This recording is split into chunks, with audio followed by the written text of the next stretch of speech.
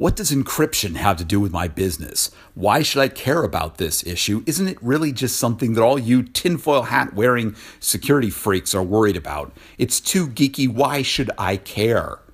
It's episode 325 of the Dan York Report, and over the past couple of years, I've heard that from any number of people. Perhaps not that colorful language, but basically, what does encryption have to do with my business? Why is it so important that I do something with it? My response has been sometimes something along the lines of this. When you send a sales proposal to a customer, you're offering your product at a certain price, certain quantity, all that kind of stuff to fit their needs. Do you write it out on postcards and send it to them? I think about it. Do you? And the answer, of course, is no, right? You don't do that, because if you stick it on a bunch of postcards, put it in your office, mailbox, got to the corporate mailroom, went to the, out to the postal service, to everything else, got to their, corporate mailroom, eventually got to the person. All along the way, there are people who could see that sales proposal, who could see everything about it, who could see, who it's going to, what information is there, what you're charging that customer. They could see all of that information. They could get great information out of that. Who's got buying power, what kind of money is out there, what are you selling your stuff to for that customer? And of course, if you do this to a bunch of customers, somebody in the middle could start to notice that you're charging some people more than others. They could give or sell that information to a competitor. They could do all of that kind of information. The people in the middle of that transaction who touch that transaction are able to see everything about it. And when it gets to the corporate, mailroom on that side, somebody might then bring it to somebody's desk. But in the meantime, they could read it. They could see how much you're going to be charging, what your proposal is.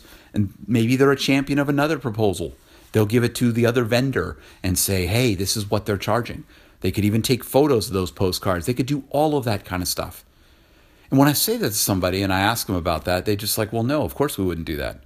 We're going to take the proposal, we're going to put it in an envelope, we're probably going to put it in another, like a sealed FedEx or some kind of, courier envelope and send it that way. Maybe if you were hyper paranoid, you'd put it in a, tamper-resistant envelope, but you'd do something. You'd seal the envelope in some way so that when the person got on the other end, it would still be sealed. They'd open it up. They'd see that kind of thing. They'd be able to get in there. They'd know that, at least in theory, nobody in between had been able to go and open that up and see it.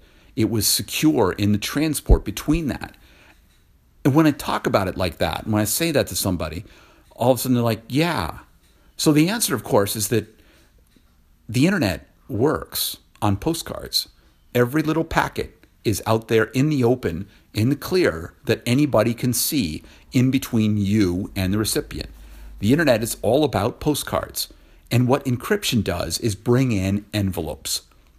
It allows you to wrap, the contents of it inside, put it in an envelope, seal it, and send it on its way. Now, you can have different kinds of envelopes. Some are more tamper-resistant than others. Some are clear. Some don't really provide a lot of protection. Some might be opened at every hop. When it goes from your place to the mail, the local post office, they might open it up, look at it, and put it in another envelope to send it on its way. That's what we call hop-by-hop encryption. Or in some cases, it might be a locked envelope. Some of those that have the actual, some kind of lock that you can only open it up if you have the key on the other end. And this is more of what we call end-to-end encryption. But that's the value of encryption. And that's why businesses have to care, because it's providing the envelopes that protect the content so that people can't see it. It's not a perfect analogy because, like I said, there is hop-to-hop, hop-by-hop versus end-to-end encryption, those pieces. But that's the key.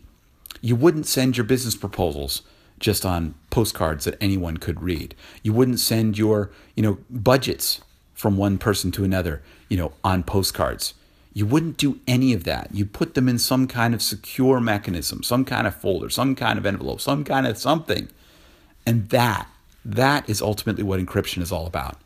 It's about putting things in envelopes, securing them, making them tamper-proof, making it so that somebody who receives it on the other end can be sure that it hasn't been seen by most people in the path of the viewing.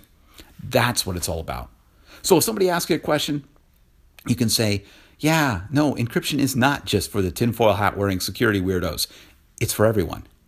Everyone needs it because we all need envelopes about much of our communication. Sure, we can write some of those things on postcards. Postcards are great for many purposes. But for many of our communications, we need it to be encapsulated inside of an envelope. That's what encryption is all about, and that's why businesses need to care. I wrote a post about this on the Internet Society blog. I'll put a link in the show notes, but that's all for now. I'd love to hear your responses. What do you do when somebody says, why do I care about encryption? Why should my business care? What do you think? Let me know. You can leave messages here on soundcloud.com/DanYork or anywhere this appears on social media. And you can find more of my audio and writing at danyork.me. Thanks for listening, and bye for now.